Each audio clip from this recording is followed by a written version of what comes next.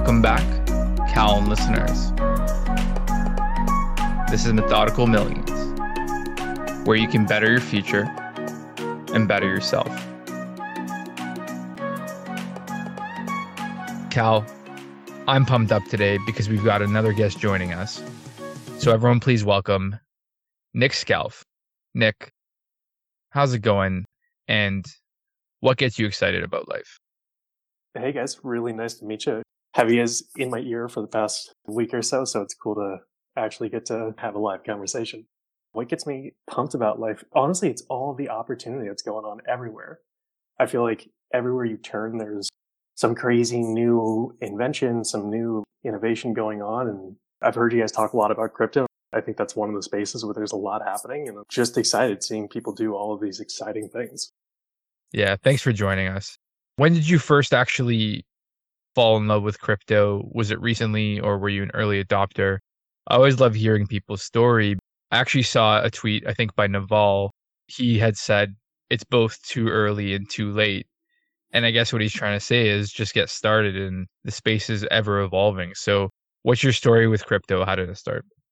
Yeah, well, it's funny you called it fall in love with crypto. I definitely didn't fall in love with it in the beginning. It was an interesting little side project. I was learning how to code, and I'm like, oh, I'll make my computer a little miner. Joined some mining group. However much crypto I had is totally gone. Someone ran away, and they're living it up big right now, probably.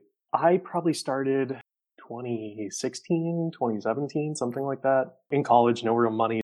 I didn't really benefit from starting early, and started actually investing with some real money in the big run up towards 2018, and had a few of those early crypto experiences where you go to like a sketchy Italian exchange and you move over like $5,000 of some crypto that doesn't exist anymore, and exchange gets hacked, you lose all of it, and you're like, there goes a third of my money. Let's maybe back off a little bit. Yeah, I want to say that's almost like a rite of passage in crypto. I always call it the Wild West. I'm in Canada, so the exchange I use is called CoinSquare. And I remember wiring money and being super nervous because they're not responding to emails. They don't have an office. And I'm on their Twitter. I'm like trying to be like, hey, did you get my money? It's a lot of money. I'm freaking out. And then I found out they had an old version of a website where you can go to where it says processing. I'm like, hey, are they day trading with my money? Why isn't it in my account? And I think the stress level is high because there's not a trust factor developed like there are with banks, and you can't go to a branch and complain.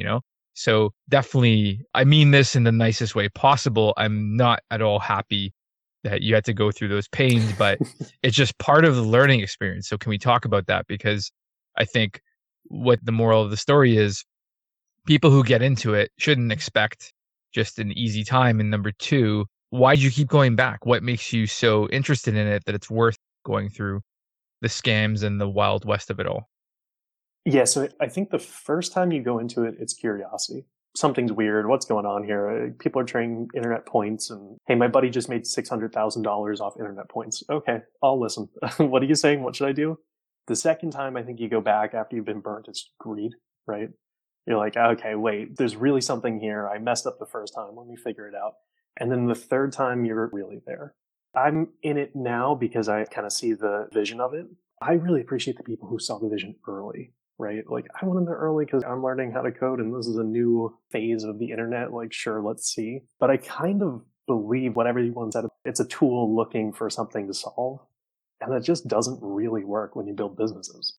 Yeah, I think the important point here is that if you look at the internet, everyone and their mom uses an iPhone and the internet and is connected in some way. These technologies take time to mature.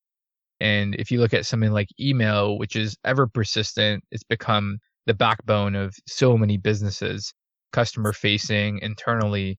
And now some hip or modern businesses have gone to things like Slack, DMs, and all that for, managing customers. But I think the point is just being aware and excited about tools and technology. I always call myself a techie guy. I feel like you're either branded as techie, sports, or cars. And I think my number one brand identity would be tech. I've always liked tech and computers and things like that. So it's just exciting because I think you said it best, which is it's opportunity. It's something different. You're not being told what to do when you play around with it. Like I've always been told, stop playing video games or stop, using computers. And then my mom would always, get mad at me for hours on end.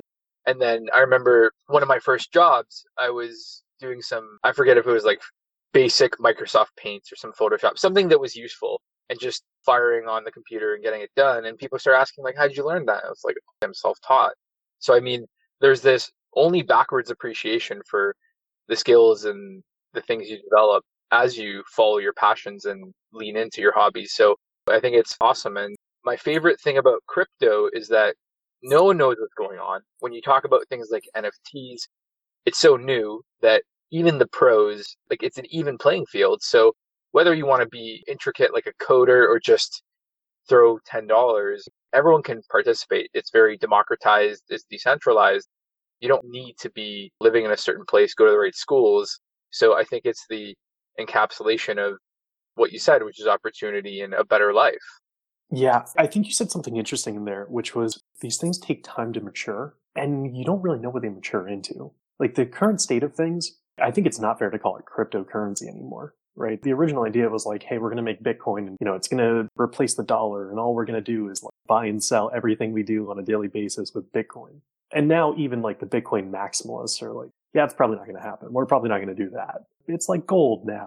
There's a lot of things that have changed, and I don't think anyone really saw any of that coming. Decentralized finance, people didn't really call that out until pretty recently. Moving the entire art market online is something no one imagined 5 years ago. Yeah, I just want to jump in and say I've bought a couple NFTs. So OpenSea is one exchange I've used. They're good for just connecting your, I guess, MetaMask, or I'm a big fan of Coinbase has their own wallet version.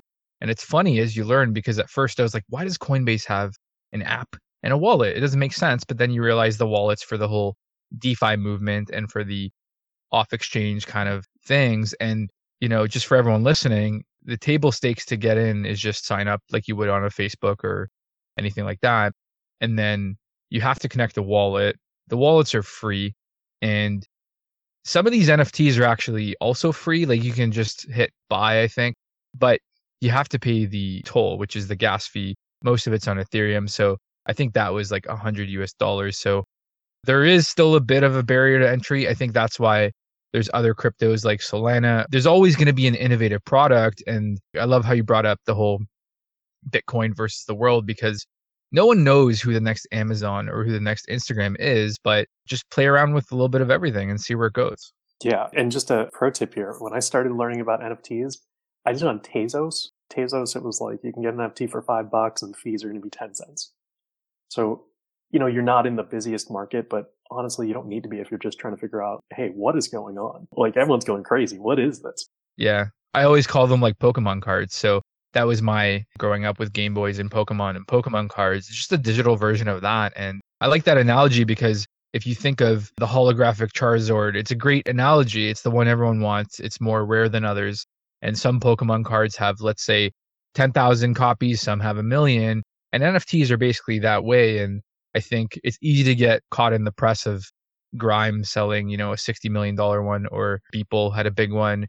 But my favorite, I just came across this week. There's a site called foundation.app. And what I found was people from around the world, I actually ended up messaging a couple artists to see if they wanted to come on just to learn, because they're selling their own creative work, digital art, for like 2 to 4 Ethereum, which is thousands of dollars. And imagine being anywhere around the world and being able to do that. I think it's fundamentally empowering. And the whole premise of what we talk about is how do you improve your life in your own way?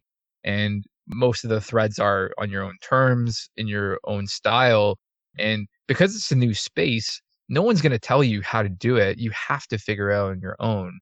So it kind of attracts that whole learning process. And I think the underscore here is that you said it best, which is everyone at one point is like, I'm going to make $1 million in 10 days, and kind of tries to find, does it work? Can I get really rich? Because why not if it works? And then, you almost have to realize that it takes time. It's not going to be overnight, but the value add there is being involved and growing with the technology, I think, is part of building up your own life. Yeah. And it takes an appetite for loss, right? Because these things are super, super high risk.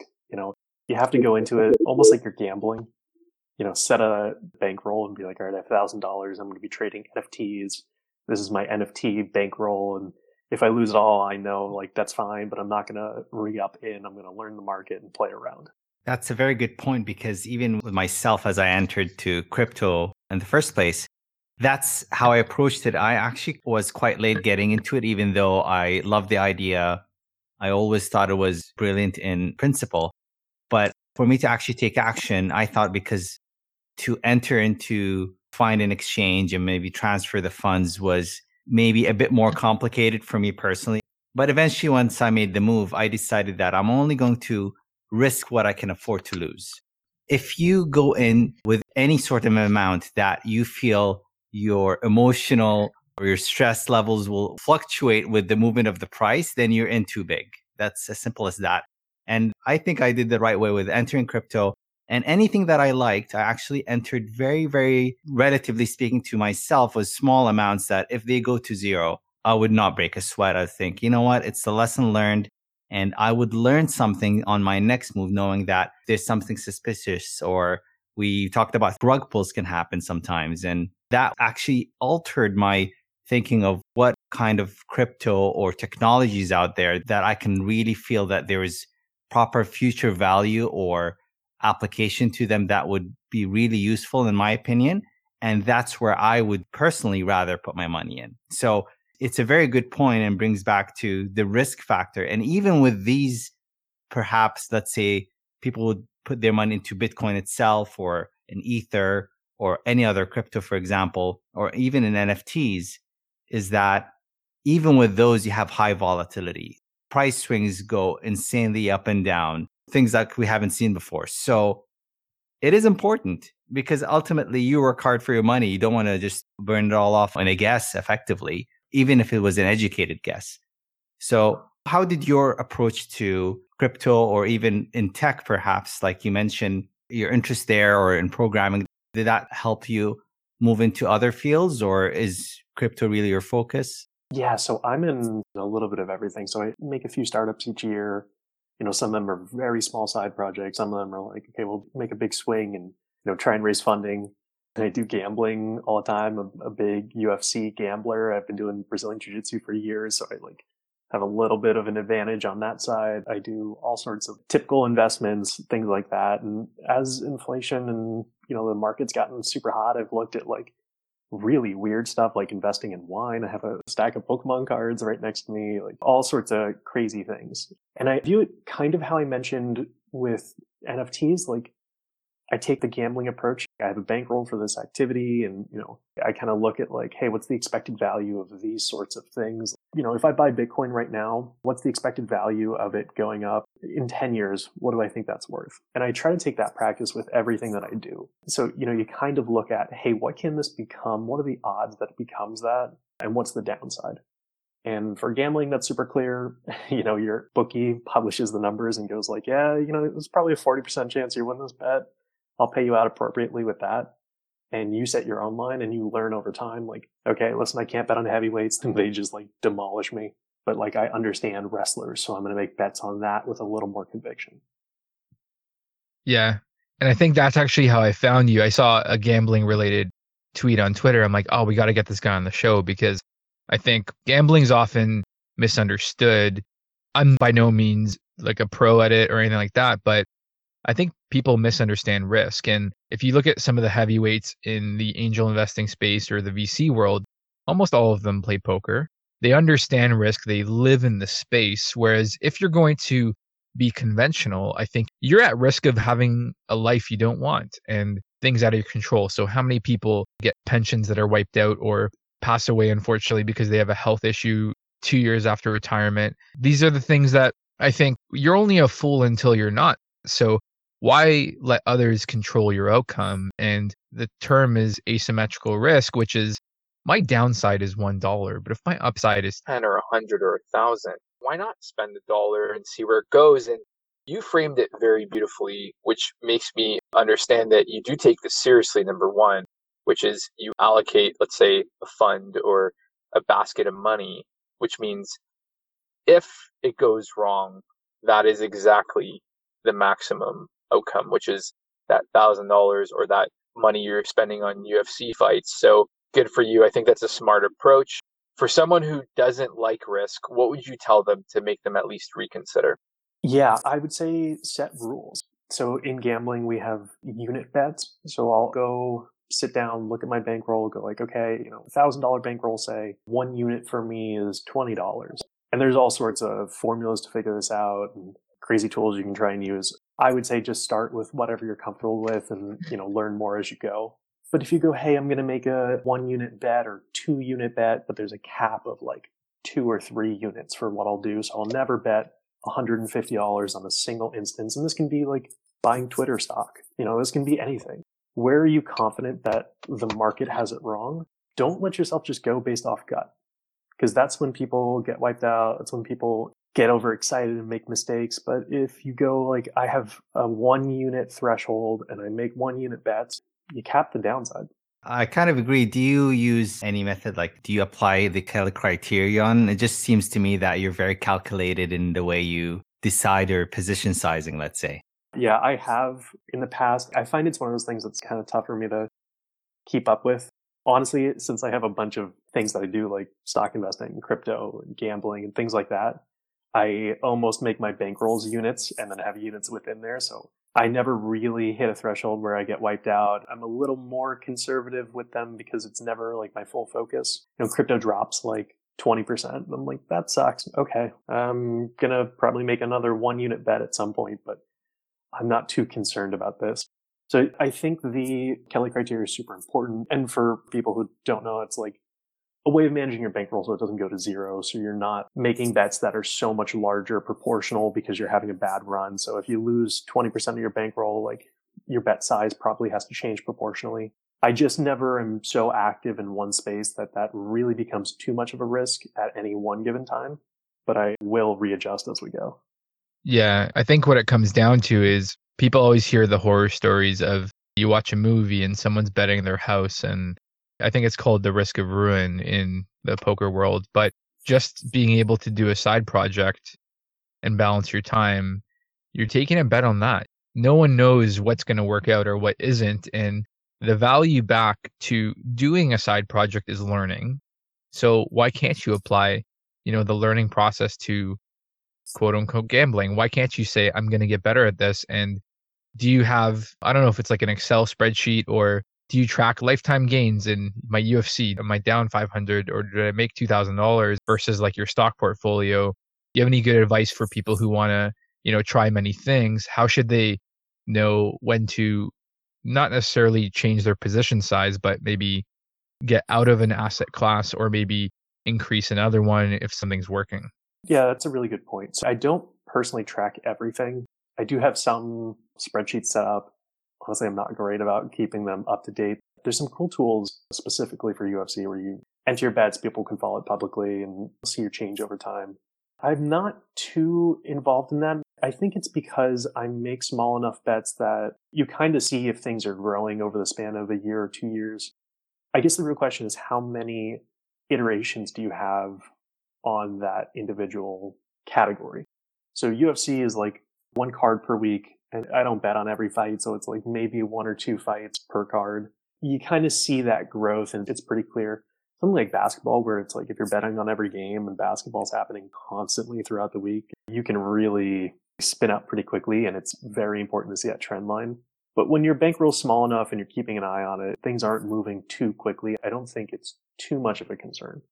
Right on. And I actually went to a UFC event in Toronto. I think it was the Korean Zombie at the time. And it was just such a spectacular show. And I really recommend anyone who hates sports, which I'm not a big sports guy myself, but if you just go to an actual event, go to a tailgate party for football, and it's just a totally different experience, right? So I think if you want to use that analogy for learning, try and make it fun. By putting some skin in the game, I think it makes all the difference. Even if it's $100, I think that is when you start to actually care about it. Because like you said earlier, which is no one took Bitcoin seriously, but throw $100 and maybe, yeah, you'll start checking the price. And it's not enough to go bankrupt, but it's enough to care. Yeah. And I'll say, like, most of the things that have had huge impacts on how I perform day to day is like the weirdest origin points. I know more about trading stocks and markets, learning it from playing RuneScape at 14 than I learned getting a degree in economics.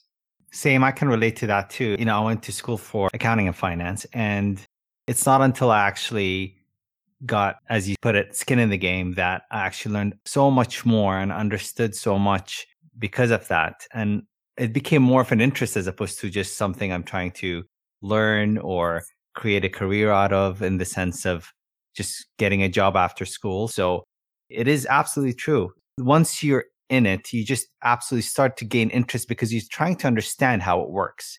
How am I going to make money? I have $100, $1,000, whatever the amount is. How is that going to go up by 5, 10, 15%, 1,000%?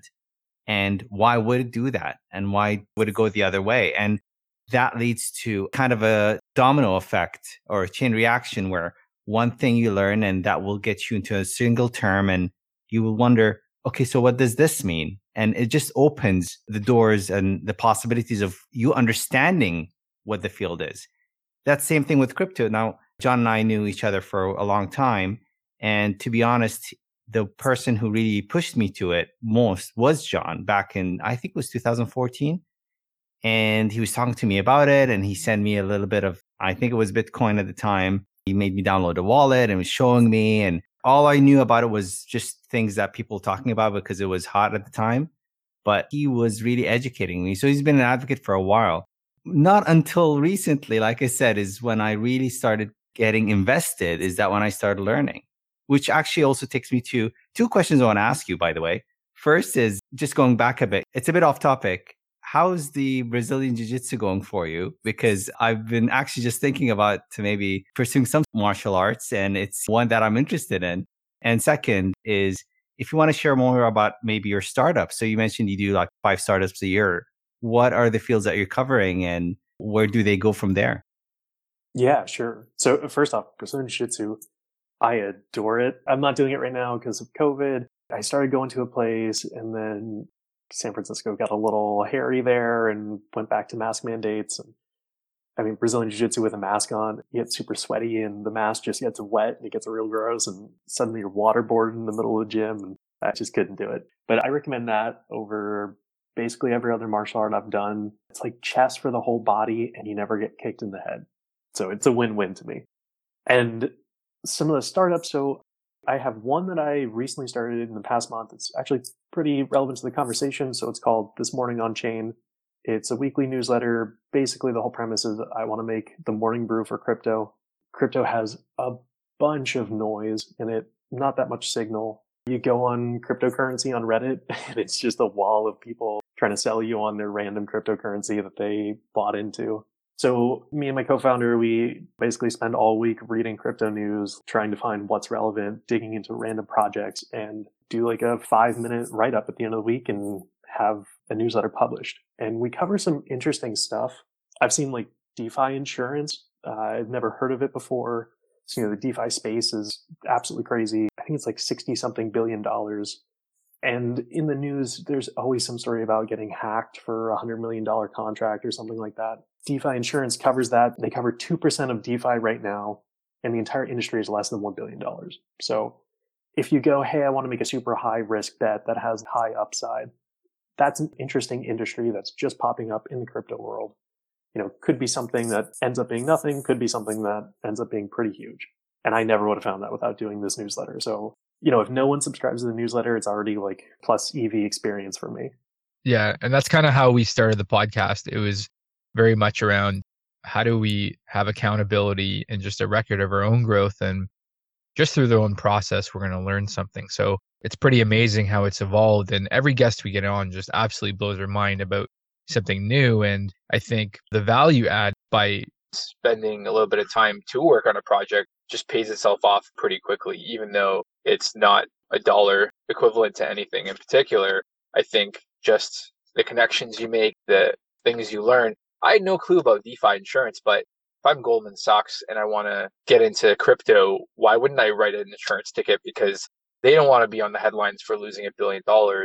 People are going to start to lose trust in them. So it's kind of a cool mix of mitigating risk with actually staying in the space. And I think that is going to open up crypto to a lot more people if people actually have downside protection.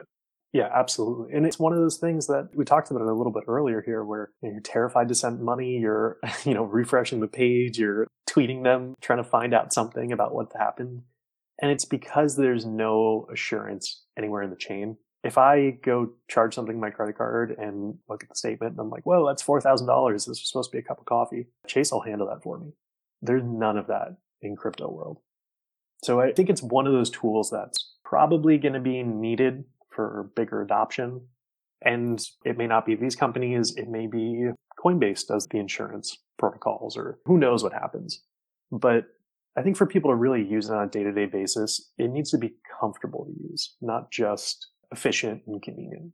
So do you find that this newsletter is going to be your main focus, or what are some of the other things you started? I love people who have all these projects because it means you're always thinking, you're always trying things. And the fact that you're doing 5 a year, the first impression I get is that you've kind of cultivated a way to do like a low cost and, funny enough, I would say low risk because you're doing so many. So someone who loves risk has found a way to make their own projects into a low risk startup and see where they go.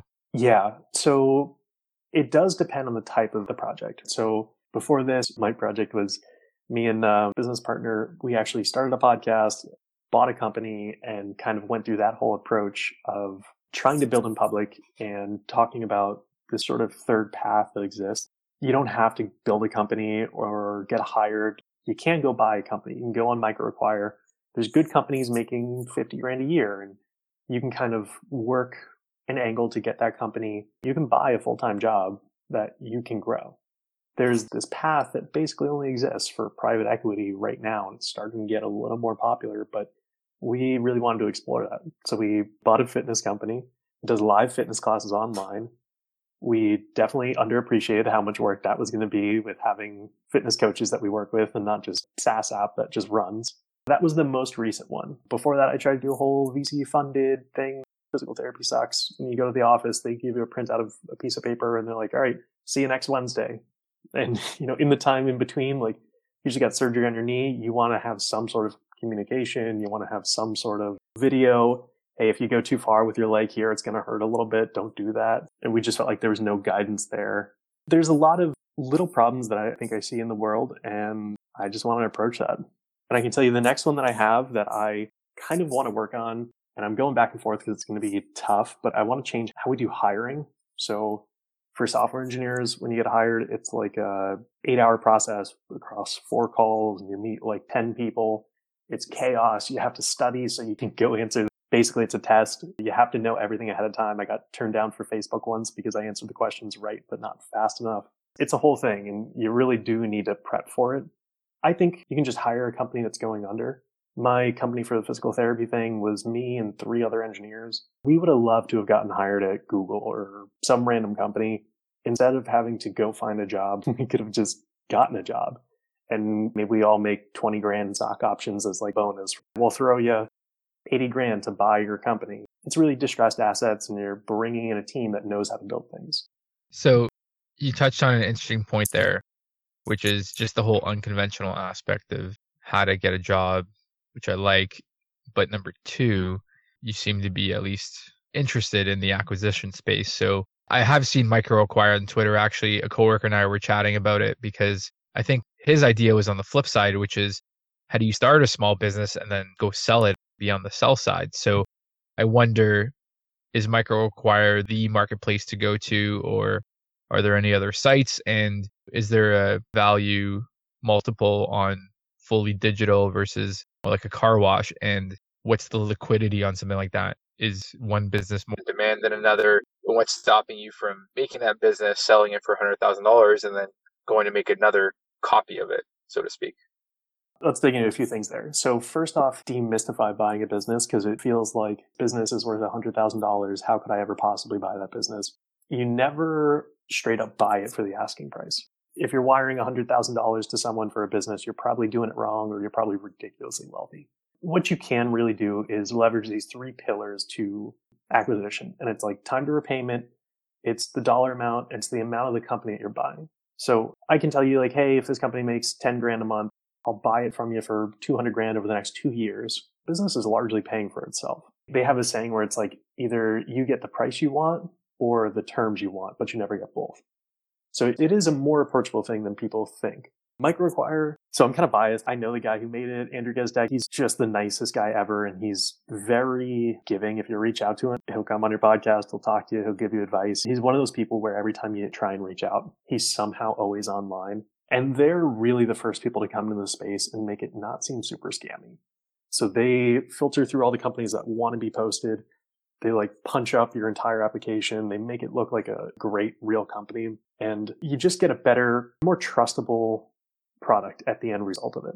The other ones, I think there's like Flippa and Empire Flippers or something like that. They have real companies on there, don't get me wrong, but it feels like early internet there. And MicroAcquire feels like a modern company. So I would definitely go there. For the process of selling a company, what's interesting is I think what you're saying is a good point. You can definitely make a company sell it pretty quickly. If you can show revenue, if you're actually making money, your company has real value and it's a pretty high multiple. I would say the multiples on internet companies are way higher just because the target audience is way higher than the 5 miles distance for your coffee shop or something like that. You're inherently constricted if you have a physical location that does things only in your local area.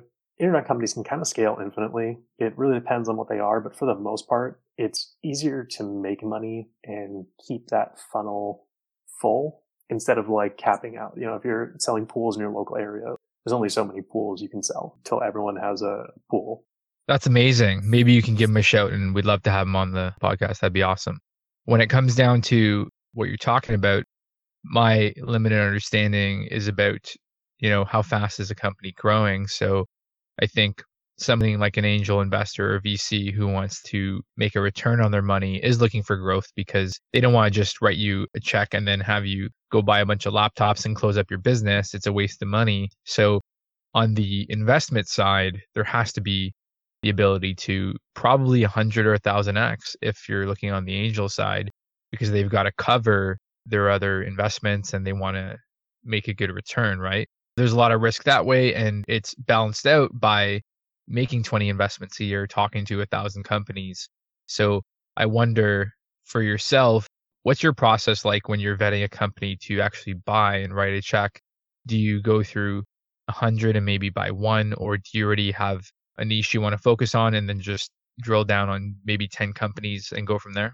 Yeah, so going to be honest, I've only done this once so far. We have vetted probably 50 companies to buy this one, but I'm far from being a pro here. I've talked to a few pros, but I'm not the number one guy. So what I look at it kind of like an angel investor, but in a different way. Angel investors, like you said, when you make an investment, you are making an investment for this company to make back the entire fund. If you make 1,000 bets at $10,000, you're like, okay, this has to make all of that money back on this one bet. They're really swinging for the fences there. What I'm looking at is, can this company grow?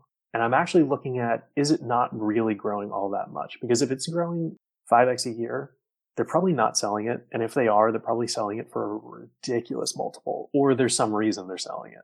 I'm looking for like, hey, what are you not doing? What's your marketing strategy look like? Are you not running ads? Have you ever run ads? How did that go? What's your website look like? Are you using best practices? Is there a big red sign up button when you land on the homepage? What are all the things that, I know you should be doing and everyone else is doing, but you're not? I think it depends on what type of business you're working on. So there's some people we've talked to who do SEO businesses only, and they basically look at how many backlinks do you have? How many people have referenced your website? Where do you show up on Google? Can this fit into like a bigger play? Can I take your vacuum SEO blog and point that towards my vacuum store on Amazon? There's a lot of people building ecosystems and just incrementally increasing their ecosystems. And a lot of people are doing this in Shopify too. So they have Shopify consultancies and they upsell on, different apps. They have a Shopify store and they buy apps that they need to use and sell that. I think a big play there is the ecosystem play rather than just a one-off buy. Yeah, it's amazing how many different ways you can make money. And that's actually a smart approach because if you see value where others don't, that's the fundamental truth to investing. And you're essentially buying a piece of a company when you buy a stock. So, I mean, there's quite a few differences, but the principle is the same, which is where is no one looking? And if you know how to apply your skills to go out and make that business 2x than what it's doing, then it's undervalued. And then you can essentially make your money back faster. And then, I can totally see you having a portfolio of businesses. And then you can even throw in, I think, in the dealership space, what we have is one person starts a dealership, does very well. And when you think of their process, they'll essentially copy and paste. And then what you have in our local market is 2, 3, 4 big dealer groups who own 20, and then they'll just copy and paste the model.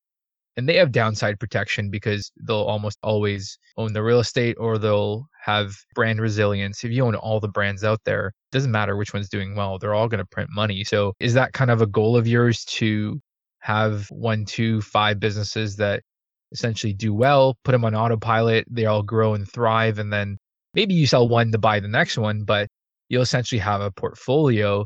You'll be like the kingpin of many businesses in your market. Yeah, so I can tell you right now, my plan with this newsletter, one is just to educate myself, like what's going on in the world. Everything's kind of crazy with crypto.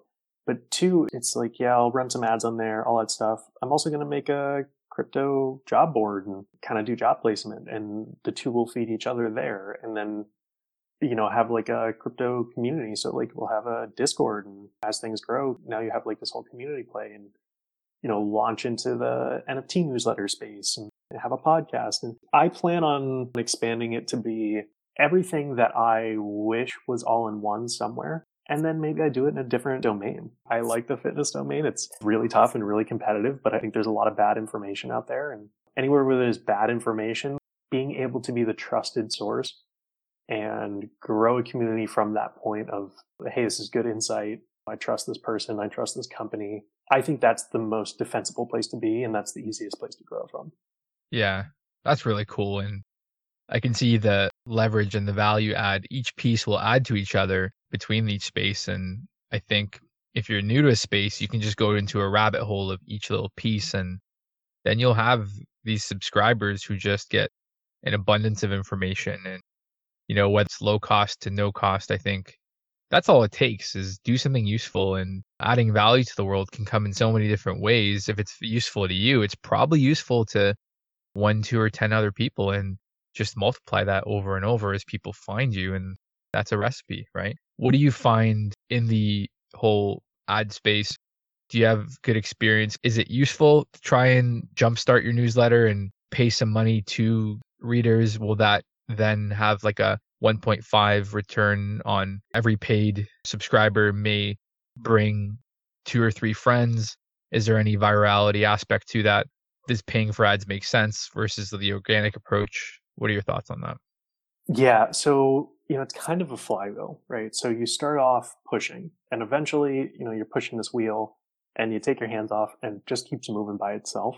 I haven't gotten there yet. So I've tried some ads. They're okay, but it's really interesting to control for where the ads land. If you just go like, hey, let me try and get anyone subscribed to this newsletter, you have to really worry about the quality of people. You can get newsletter subscribers pretty cheap, and you can end up making money on that, a lifetime value return. But honestly, every single newsletter subscriber is probably going to be a bot from a country you've never heard of. I know that was the first 15 people who came in from ads on Google. I know in this space, there's 2 major things that work. One is crossover events. You go talk to Pomp and go like, hey, let me write for your newsletter, you write for mine, and we'll like shout each other out. That works really well.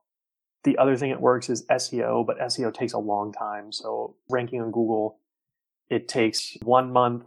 It seems like it's probably 3 months on average. And I've seen some people say they haven't gotten anything. It took them 12 months. So the SEO play is really slow. And that's another reason why buying a business a year or 2 old and they have some SEO ranking in there, they can upgrade and move up the ranks pretty quickly. But that 0 to 1 on the SEO side is really, really rough. I personally send out like 300 direct messages on Reddit every week. And, the people who respond and like it are happy and hyped to get some signal there. But it's, it's like any other sales, you're getting a 1 to 5% success rate. Yeah, it's an odds game, really. And John and I, again, both come from a sales background, so completely get what you're talking about here. And I gotta say, I'm incredibly intrigued in your way of thinking in terms of how you can come up with ideas of shortages and things you mentioned quite earlier in the episode with maybe the hiring processes or how a company treats its promotional side, whether it was advertising or how their website looks like. So you look at things that a lot of people, I think, don't do, or sometimes maybe overlook is probably the better term here. So I think you really have something that I'm just sitting, maybe perhaps not talking as much, just because I'm very, very interested in what you have to say. And I'm really learning a lot from you here. I Yeah, appreciate that. I've learned a lot listening to this podcast, so I'm glad to give back a bit. that's awesome. And here's an idea. So the job market sucks, as you said. And I think my first jobs when I was 19, I went on Kijiji. And then now we have Indeed. I don't know if Indeed is in the States or not, but it's pretty big in Canada. So I remember once, I think I wanted to get a job in the crypto actually, and I applied to Coinbase, which I got no response because I'm probably on paper unqualified, never heard from them. And you're basically a totally qualified engineer, and Facebook had some nuanced criteria or just too many applicants. So CoinSquare, I actually had interviewed, but the job they were hiring for wasn't really commensurate to what I wanted. Like I couldn't leave my day job to just go there. But I went through the process and they were like, you've been doing this car thing for like 10 years.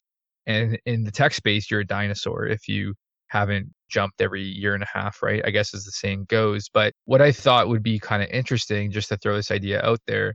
So use something like a Fiverr where you can do on demand work. If you're going to do an ecosystem, what if you had a marketplace that, for example, in the newsletter space, you could throw someone contract work, pay them in crypto, because I think that's a nascent area that hasn't really developed. You've got the Andreas Antonopoulos, who is probably the biggest advocate and earliest advocate for getting 100% paid in crypto, which I think is brave. It's a statement. He's a missionary, but not really realistic. So just an idea on how to mix the whole side hustle culture with, I think there's such a demand for people to get paid on the side for small projects. You get paid for your time. You know, the most famous, I guess, are something like an Amazon Mechanical Turk or a Fiverr. So why don't you somehow grow this ecosystem to pay people solely in crypto so it makes it exciting? And number two, you could become like the de facto marketplace for that and for contract work and connecting people all over the world, and just totally breaks the mold of what hiring means. Because I think even myself, if I could drop in half an hour a week and get paid for something like a writing skill or just basic skills that I might have, and if you can match the two, I think people would chase you down and say, I'll take any coin, I'll do this for this. And all of a sudden you've capitalized people and empowered people as opposed to just compute power. Yeah, I think it's a great idea. I do plan on building out a job board. That's actually going to be my afternoon working on this job board. So I think that's a really good idea. I'm going to sit on that one and see what I can come up with there. And for anyone listening, feel free to take any of my ideas here. You know, they're just ideas. If you can go execute and do it well, please do it. I would love to not have to build any of this. It'd be great if it just existed. So if anyone out there wants to go do this, I think you start exactly how you said. Go, hey, this is a small niche. Let's do content writing. You get paid in crypto. We know exactly who the target audience is. You can kind of grow organically from there and get other avenues. I think that's an amazing idea. And it's easy enough for you to even hide behind the sheets. You know, like company A that wants to come get someone to work on their content writing. They'll pay us in dollars. We'll do a point of sale execution to actually get the crypto and give you the crypto. When that payment is done, you don't even need to get these people to like buy into paying in crypto. Yeah, exactly. And no, I think it's cool. And I just love this process of coming up with things. And no one's got all the time or the space or the funds necessarily, but there's something unique about just creating and building that I think I admire in people. And you're definitely a shining example of that with all your passion projects and all this. So definitely wish you all the best success moving forward. Definitely keep in touch. And I'm going to encourage all of our listeners, if they want to be a part of what you're doing, definitely reach out to you directly. And maybe you'll get some people around the world who want to get paid in crypto, and then you'll have proof of concept and they'll be knocking on your door. So where can people find you, Nick? What's the best way to find you on social? How can they sign up for your newsletter? Yeah, really appreciate it. And we'll have to do like an exchange episode with my podcast and yours. We'll cross over there. You guys can find me on Twitter at Scalfino. My last name's Scalf and then INO. My friends made fun of me for being Italian as a kid, and it just kind of stuck. My podcast is Buy Build Pod. Me and my co-founder, we interview people and kind of dig into the whole build in public type of thing with our fitness company. And then the newsletter is This Morning on Chain. Awesome. Thanks so much once again. It's been amazing. Love talking crypto and business. It's been awesome. We're definitely going to make an appearance and we'd love to join you there. And we're going to be subscribers for sure. Awesome. Appreciate it. Absolutely, Nick. Just want to add, sometimes an hour is just not enough. So yeah, I would love to chat again, and all the best. We'll be following you. Absolutely. Same to you guys. Wonderful. Thanks a lot. So with that said, let's wrap up today's episode. Thank you for listening to another episode of Methodical Millions, where you can better your future and better yourself. Thanks, everyone.